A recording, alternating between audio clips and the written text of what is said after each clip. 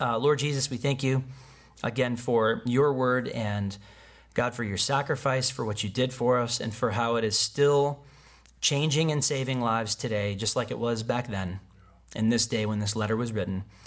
Teach us by your Spirit. In Jesus' name, amen. So I titled this message, I Promise, but then there's parentheses, I will. Because when I was a kid, I said this to my parents, and specifically my dad, who had the paddles, plural, 2 paddles. I think one of them was 1.5 inches thick. And he claimed he got it from like college, like his fraternity or something, or something along those lines. But it was well used on me. I'm not going to lie. The 80s were a different time than today. But I used to just like get into so much trouble, and I'd be like, I promise I will. I promise. You're getting a spanking when we get home. I promise I will. I'll never do that again. And the I promise I will statements with me, if I had a nickel for every one that I ever said, I'd be super wealthy right now. But when we want as people, when we want something, does not matter what it is, our promise, our motivation, our words are strong. When we're signing a contract, when we're wooing our spouse, when we're at the car dealership and the car that our dreams is like an hour away, we promise to pay the 15 pieces of paper that person's printing off. But we know from the amount of car repossessions that a lot of those promises failed. So unfortunately, in our culture, contracts are the biggest thing in the world. There's a contract for everything. There's when you download an app, when you download a service, there is 5 pages that you don't read. I know you guys don't read it. That you just go sign this agreement. You just fly through it. You're like, where's the thing at the bottom that says I agree? Click. I've never read a cell phone contract. I mean, for all I know, I'm promising my children. I don't know what's in there. But the best one I think most people are aware of when it comes to I promise or promissory notes or whatever is at a closing table in a real estate transaction. When you're sitting, and in Illinois where I'm from, both parties come into a room together. It's called an attorney-closed state. So attorneys show up and realtors show up and mortgage bankers show up, and the couple sits right here and the couple sits right here, and you sit and you sign on the spot. And then the money comes. The money is in escrow, and then it gets sent to the person selling the house once all of it's done. And a lot of times, I was a mortgage broker 20 years back, a lot of times people have these last minute conditions they're supposed to satisfy. Oh, we need your most recent paycheck stub. We need your the bank is asking before you close for your bank statement. And all we hear is people frantically going, I promise I will send it to you. Just let me close today. I promise I will get it to you the second Monday morning at 8 o'clock. The second you're in there, you're going to see this. I got to tell you, that never happens. And the reason why they're so horrible, and they're like, nope, we're not closing. You're not closing. You're not staying in this house on Friday afternoon. You thought you were going to move in. You're moving trucks outside. If you don't get us this stuff right here, your promissory note is null and void until you do. And that is how things go. Because a person's promise is only as good as their ability to perform, or a person's guarantee.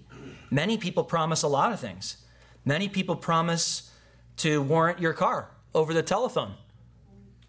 You guys have had these phone calls.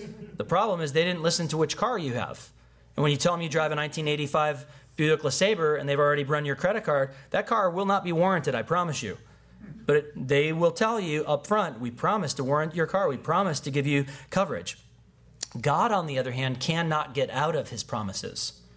God will not ever go back on a promise. If he says he's going to do something, if it's a one-way street on that, and has nothing to do with you or I, it is going to get done. And depending on the promises in the scriptures, which are over 7,400 promises in the scriptures, it is, depending on which data you read, there's 7,447 promises or something in the Word. We're focusing on one this morning, the one I promise in scriptures. In verse 15 of Galatians chapter 3, Paul says, brothers or brethren, I speak in the manner of men, though it is only a man's covenant. Yet if it is confirmed, no one annuls or adds to it. No one can annul a contract that a person signs. It is true when two people enter into a real estate contract, it's very hard for one party to get out of the contract. There has to be a breach. There has to be a condition that is not met. But if both conditions on both sides, if the conditions on both sides are met, that contract cannot be touched. Somebody else can't come in and go, well, I'm going to buy the house, or I'm going to destroy your contract, or I'm going to close first. It cannot happen. So even Paul's saying to these Galatians, even with people, a contract or a covenant doesn't change. It's not annullable. Even in speaking in these types of terms, what we would call man-made language, what he's trying to tell them and what he told them last week is the law brings a curse. Going back to the law, going back to Judaism, going back to something other than the gospel of Jesus Christ alone brings a curse. And so we're really focusing this week on this idea of the changeless promise, or the promise of God through Abraham. We'll get there in a second. But it's a very common thing in everyday life to have contracts. You may not know that you have signed contracts. You may not know that you have verbally acknowledged someone's contract, like this phone call is being recorded for quality purposes. You are, by continuing on, agreeing that that's okay. Now, you may not like that you're being recorded, but you're being recorded a whole lot more than you think, just so you know. Everything's being recorded. So understand your voice and likeness may show up in the future in places that you never had imagined. But in this day, we have to have contracts. There are 1.3 to 1.4 million lawyers in America right now. Just think about that. 1.3 to 1.4 lawyers in this country, and most of them write contracts, or most of them can write contracts. God does not need a contract. He's the only one that doesn't. How many times have we fallen in love with something? And I didn't know that they did this, but when I used to go to the puppy store, I had this great idea that you could just rent puppies. That was like one of my ideas. It's like, let's go rent puppies. Let's go have Uber puppy, and you want to play with a puppy for the afternoon? Great, it's $200. And by the time that puppy poops on your brand new carpeting once, you can be like, hey, Uber, come get this thing. It goes back to the puppy shop. It goes back to the puppy kingdom at the mall. What I didn't understand is that they finance puppies at the mall. And so when you used to, I haven't been there in a while, but used to see, let's say you see this golden doodle, which everybody has, and it says $5,000 or $122 for 8 years. Dog's going to live 7. You're going to be paying on it for a year after it dies. I'm not kidding. There are contracts and financing contracts for everything, but God is the only one that doesn't need one because he can't go back on his promise. It's as impossible as anything that you could imagine for God to go back on his promise. And so Paul's trying to tell these Galatian believers who are believing a lie, who are believing a heresy, even though I'm only speaking to you, just like these people are speaking to these Judaizers, I'm speaking to you in man-made language or the language you understand. Even a contract today with you guys is not annullable. He says in verse 16, now to Abraham and his seed, singular, were the promises made. It's very important how this is worded. He does not say, and to seeds, as of many, but as of one, and to your seed, who is Christ. There's so much in this verse, and I think a lot of people maybe when they read through this letter, maybe shoot past that verse a little bit. There's so much in the subtleties. But to read this quickly, you might go, oh yeah, Abraham's seed, to his seed. So that's his kid. That's Isaac, or that's the promised one. And to seeds, why would he say that? Why would he say seeds afterwards? Abraham had 8 sons. A lot of people don't know that. A lot of people don't talk about that. But he only had one son with Sarah. And he was about 100 and she was about 90. Promised way, way, way before that. And all of Abraham's other sons were with concubines, were with women he was not married to. And so Paul's talking about this Abrahamic promise, this Abrahamic covenant, which was to Abraham and his seed, who would come through Abraham later on is Christ, he's saying. And so the promises, these promises are laid out in Genesis chapter 12, Genesis chapter 13. And like I said, they are singular. Some people will talk about the idea of Abraham or the seeds of Abraham, that we're the children of Abraham or we're of Abraham. Some in the New Testament would talk about Moses. I want to shoot back. I don't know the exact, I think I have the scriptures referenced in a couple different places where Jesus said this. But in chapter 8 of John, he's talking to the Pharisees. And the Pharisees are coming at him, and they're so disrespectful. The things they're saying to Jesus, it's like, man, if you knew who you were talking to, you should be shaking right now. But make no mistake, Pharisees are Jewish people. They're the most Jewish people there are. And in John chapter 8, specifically verses 31 through 38, he lays this out. And he lays out who he is, who he came from. And he says, you guys might be kids of Abraham, seeds of Abraham. You might be connected to Abraham, but you are of your father, the devil. And to say that to the Pharisees, there wasn't just a couple of people around in this, but to say this out loud to them, they were ready to kill him for this. And so Matthew chapter 1 starts off by saying who Jesus is. He talks, and we'll get there in a second, but people talk about, in our day, when you talk about I want to be careful how I say this, what marriage is today. What is marriage today in the culture, in what John MacArthur would call we're returning to a pre-Christ society where people they have no idea. They have no idea the gospel. They have no idea, they're raised irreligious or they're raised outside of church now. Some of the lowest church attendance numbers ever are right now. And so when you talk to people about marriage, well, what is marriage? Well, marriage in our culture has changed in the past 15 years, and it is whatever the government says it is to the public, to the actual public. To God, it has always been one thing, and it always will be one thing. God's not going to change. He's unchanging. I know it's an unpopular topic, but it is the Word of God. Jesus goes back in the New Testament and says, hey, in the beginning they were made male and female. There's 2 genders. There's not 800. There's not 1,400. I don't even remember hearing the word in the 80s as a kid, gender. It was just never an issue. But the confusion of all of these things leads a society to more lostness, leads a society to where they can't grasp something this simple because things are so gray and they're so confusing and they're so convoluted. But they would like to say that they're just complex. The gender is just complex. We don't even know. All of this stuff it seems like it's being made up every day, made up on the fly. But I bring that up because Abraham was married to Sarah. The concubines, people like King David, people like King Solomon, it's not like God blessed their multiple marriages. Never will you see it. You'll never see it. God never ordained it. He never said to do it. It was always an issue. Just look at David's kids. Look at the trouble in David's household. Look at Solomon's life. Read Ecclesiastes. You'll be like, this seems like a New York Times bestseller of somebody who just wanted to write something sad. That's what Ecclesiastes, until the last chapter, is like. And so even though Abraham had 8 kids, there was one legitimate. There was one that God honored. There was one that was the son of promise.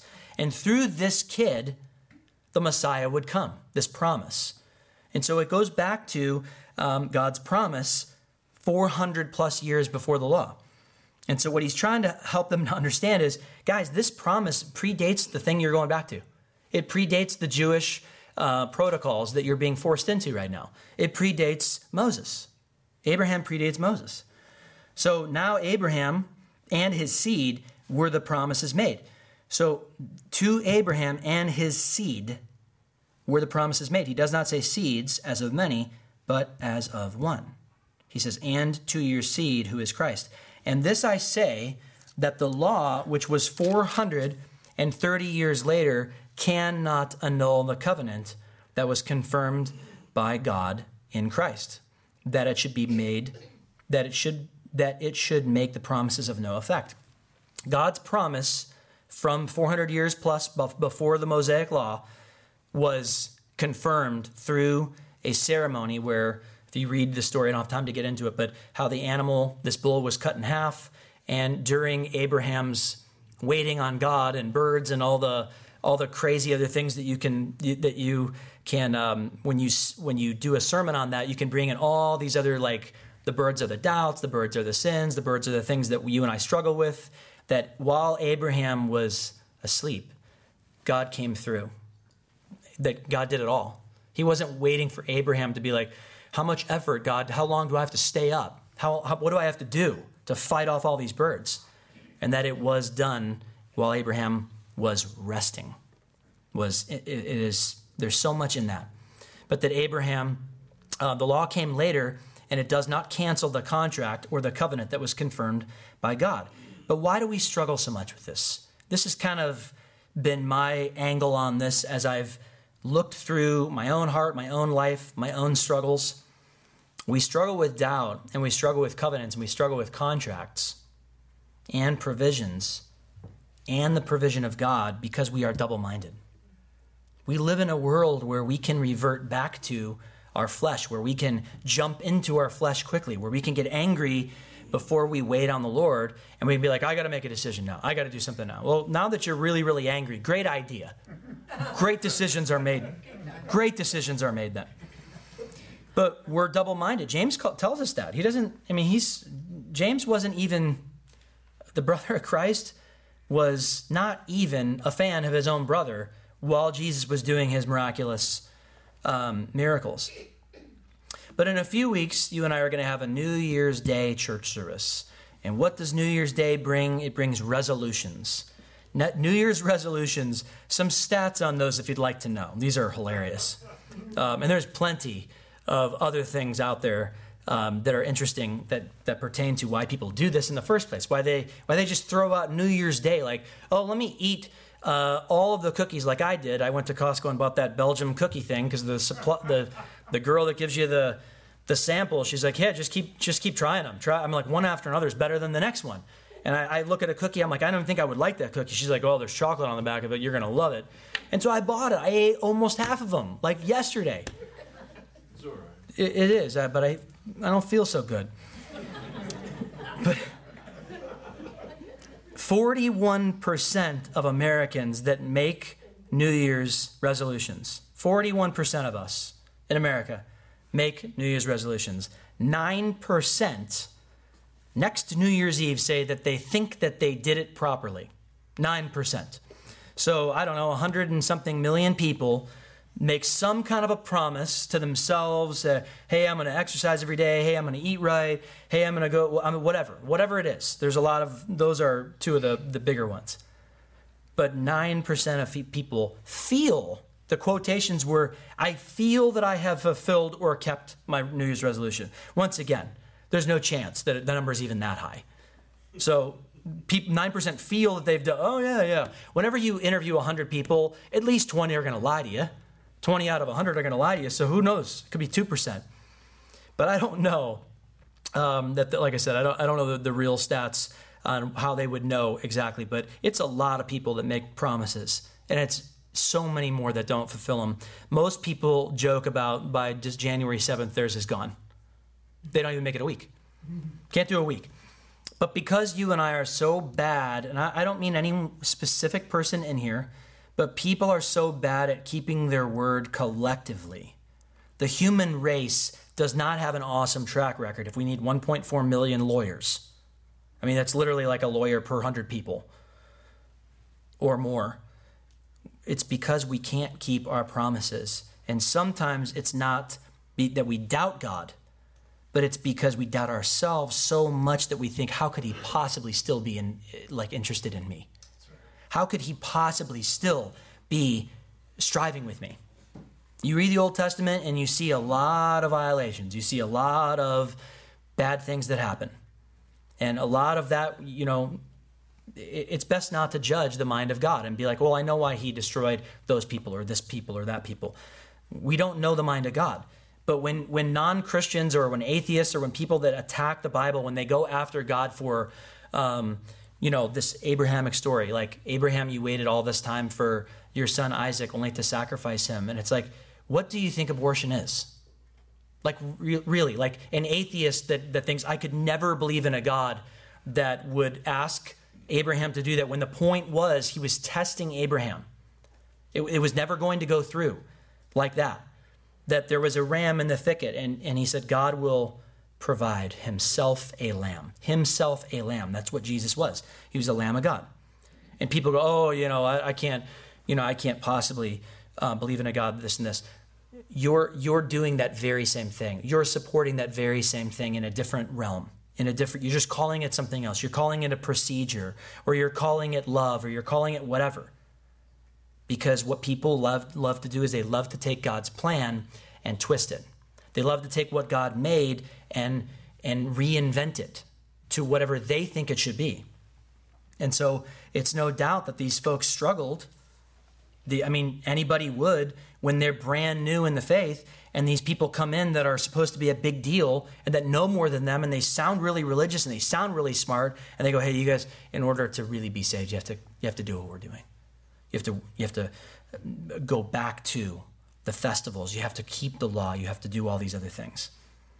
And so we struggle as people because we struggle so much in general. Verse 18 in the last of this section.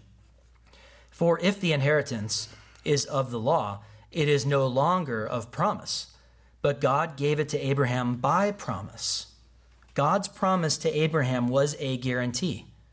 It was not a suggestion, and it wasn't, well, if you're good enough and smart enough, I might send Christ. Nope. He said, I am going to bless you. I am going to send this seed, which is Christ, which is the Mashiach, which is the deliverer. It was not contingent on Abraham keeping the law. Abraham struggled in his life, but he also had big-time faith. He also had moments in time where you go, wow, that is amazing faith, Abraham. That when he tells them in Genesis, I think it's 12, he says, hey, leave your family. Go to a place I'll show you. Not 4 blocks down on the left. There's a sweet plot. Just go. Leaving your family was dangerous on many levels in Abraham's day. And Abraham goes, I believe you. I believe that you're just, and I believe that you're right. And I believe that you'll come through. Did he struggle? Of course he did. We can struggle and believe. There is that ability in this human skin. But Abraham did not have what you and I know as the law. He did not have the 10 Commandments. He did not have the Mosaic Law. But Abraham also messed up many times. Very, very shortly thereafter, you can read one of Abraham's greatest mess-ups as he went down to Egypt. But Abraham, like I said, had 8 sons. And we know of one wife that God looks at as an actual marriage, and we know of one son that God gave him. The New Testament starts off with Matthew saying the book of the genealogy of Jesus Christ, the son of David, the son of Abraham. That's how the New Testament starts. So I want to just briefly read a couple of just kind of some thoughts that tie it together. But you and I will struggle in this life with doubts. At some point in time, they will come. Sometimes they come in droves. Sometimes they come like the birds that are like seagulls when you throw a little piece of bread and there's like a million of them and you're like, man, I couldn't fight these things off if I tried. Sometimes that's how it feels. But unfortunately, sometimes you and I transfer our doubts. Sometimes we transfer those doubts and we believe those things more than God. Sometimes we believe that God might waver too because I'm wavering. How can I expect God's promise, God's blessing, what have you, when I'm struggling to believe him or when I'm struggling in my faith or I'm going through a tough time? How could he be any different than me? Now that gets into another whole sermon, but we're just gonna take it the way sometimes the path of least resistance is to just look at human behavior. Why people struggle so much when you talk to people? Because they see the flaw in themselves and they see the flaw in humanity. They won't necessarily call it sin, and they won't necessarily agree with you that there is sin or original sin, but they know that people mess up. They know that people are not trustworthy. They know that people, you can't trust them as far as you can throw them. But God does not waver like you and I do. He does not change. Now, some people are encouraged by that. I am encouraged by that. Some people are not encouraged by that. But God is unchanging. And unfortunately, it seems that in our lives and in this culture, in the technological age that we live in, change is part of an hour of a day. Things change minutely, hourly, daily. They change so much that you and I, that's all that's tattooed inside of our head. That's all that's on our mind is, this is changing, this is changing, this is changing. The country's changing. Everything around you is not nailed down, really. It really isn't, except for that carpet. But God does not. And unfortunately, because we struggle with sometimes, some people love change, but some people really, really don't embrace it. And so when everything changes around them, they struggle to stay grounded. They struggle to believe that God's promise is for them, that it's thousands of years old, and everything's so modern and current and in your face, and it's right now. But that's not God. God is the same yesterday, today, and forever. He always has been. He has never changed. But because laws change, another thing that changes in our country, because laws change, and Paul goes back to that idea of the contract, laws change sometimes daily in this world, daily in your state, daily in your municipality. There's new, this just changed that somebody just told me you no longer have to have a notary stamp on your car title to sell your car in Arizona. That's never been the case. As long as I've lived here, and I've had lots of different cars here and love to play around with them and mess around with cars, that you could just, your title is cash. Like if somebody somehow got your title and somehow got your car, it's gone, is what the DMV just said. Well, that just changed. That had, like, I think it's stupid personally. I think it's one less thing that is a security provision for us. But things like that change so often that sometimes we transfer and we go, well, God might be like that too. He might just decide, I'm not really for you anymore. You have done too much. You have gone too far. But we know if we go back to the scriptures, and if we go back to Paul's teaching, if we go back to Philippians, if we go back to these letters, we know that the gospel is the same yesterday, today, and forever. And I believe that's why God put it out there so far before the law. That he said, in Christ, Abraham, you are going to be a blessing to people. The country of Israel, in some way, shape, or form, that word means governed by God. Now, are all Israelis governed by God? No. If you go over to Israel, they're not the biggest fans of you and I, of Calvary Chapel people. And I've been over there, and it's very, very difficult to start a conversation about that. But the country was founded by God, taking a people, taking Moses and saying, I want you to leave, and I want you to go, and I want you to worship me, and I want you to be my people. And there's always been a remnant. There's always been a few. And even in Israel today, if you go over there, you'll meet a few.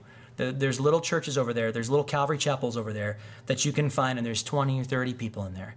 And they're Jewish people, and they're praising and singing their guts out for Yeshua.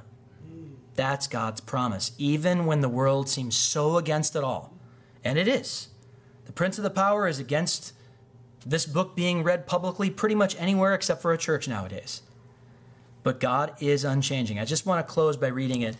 It's only 4 verses in its entirety. He goes, brothers, I speak in the manner of men, though it is only a man's covenant. Yet if it is confirmed, no one annuls or adds to it. Now to Abraham and his seed, where the promise is made, he does not say, and to seeds, as of many, but as of one, and to your seed who is Christ.